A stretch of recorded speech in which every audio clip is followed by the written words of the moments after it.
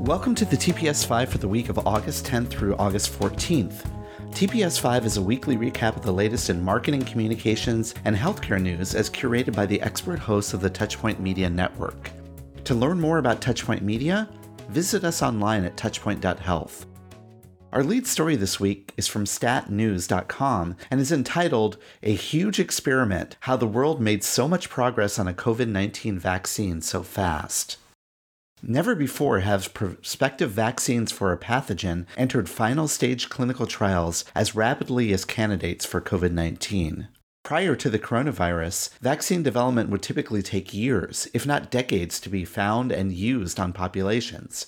The current fastest developed vaccine is the mumps vaccine, which holds a record of 4 years. So what allowed us to move so fast to develop coronavirus vaccines? In part, it's because the virus itself is of the coronavirus family and is similar to others that had previously leapt from animals to people. This means scientists were able to quickly adjust existing vaccine projects in the works for those other coronaviruses and be used to apply to COVID-19. Many of the scientists pursuing vaccines for SARS-CoV-2 have previously worked on vaccines for the original SARS virus, which caused a 2003 outbreak that killed some 800 people, and MERS, which caused 2,500 cases since it started spreading in 2012. These earlier projects have pointed to a component of the coronavirus called the spike protein as a ripe target for a vaccine. This gave scientists a head start for developing a COVID-19 vaccine. Work on SARS also identified stumbling blocks in designing coronavirus vaccines that COVID-19 immunizations have so far avoided. In addition, COVID-19 is an acute and not a chronic infection, which means there's a vanquishing immune response that a vaccine can aim to induce in order to protect people.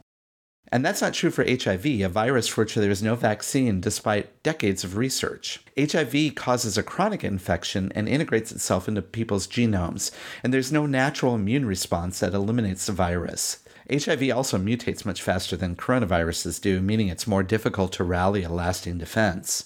Barney Graham, a deputy director of the National Institute of Health's Vaccine Research Center, said, "To me, this is a wake-up call that we need to have a more systematic universal approach to developing vaccines and other countermeasures for viruses families ahead of time.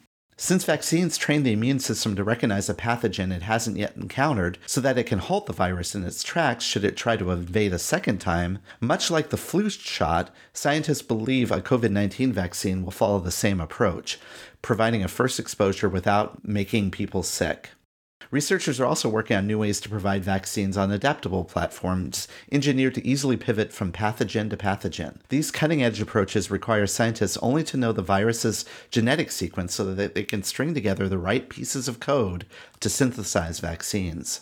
Because of this, less than 10 weeks after scientists published the SARS-CoV-2 sequence, a team for the National Institute of Allergy and Infectious Diseases and the biotech company Moderna had a candidate ready for phase 1 trial. Innovations in basic genetic, immunology, and structural biology have also fueled the pace at which COVID-19 vaccines are moving. One way scientists have discovered so much about the spike protein, for example, is by applying methods honed over years of research on the proteins of HIV. But getting a vaccine approved is not just a scientific journey, it's also about financial investment. Normally, companies want to see candidates successfully pass through each sequence in the development process before sinking funding into the next phase. But for the current pandemic, Kawsar Talat, a Johns Hopkins infectious disease physician and vaccine researcher, put it this way: "Money is kind of no object. We don't have time to wait." Funding agencies, including governments and foundations like the Coalition for Epidemic Preparedness Innovations, are throwing millions, and in some cases billions, in the hunt for vaccines. This money isn't just to cover research and trials, it's also focused on manufacturing, even though the vaccines might not prove to be effective. It's a strategy they call at-risk manufacturing. Public health experts say it's necessary to ensure that the authorized vaccine can be rolled out to as many people as quickly as possible. Governments have also recognized the need to move this fast, while also understanding that not all vaccines will work. This level of risk is worth it to solve this global pandemic. There's also a fair share of regulatory nimbleness helping to speed clinical trials and vaccine evaluations. Learning how to be more agile began during the Ebola crisis, where regulators were able to greenlight vaccine trials and become proactive when communicating with companies about the efficacy thresholds that these vaccines needed to meet. These same learnings are being applied today. The FDA, for example, has indicated that vaccines need to prevent infections or reduce the severity of COVID-19 in 50% of recipients to be approved.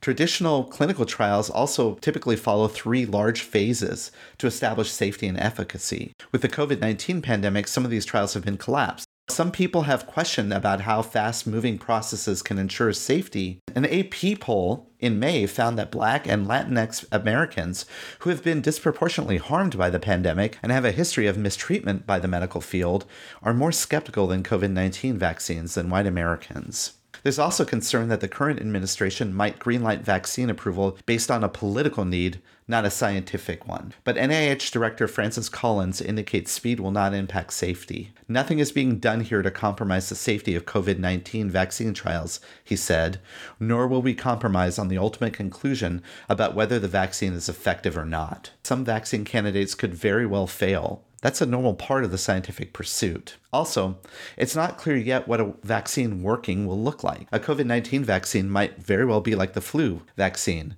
only preventing infections in some people, but still leaving other people highly contagious. There's not going to be a magic bullet that's going to stop the pandemic in its tracks, and people need to be prepared for that possibility, said Columbia University virologist Angela Rasmussen. I really hate the term vaccine race because it implies that there's going to be a medal ceremony and the pandemic is over.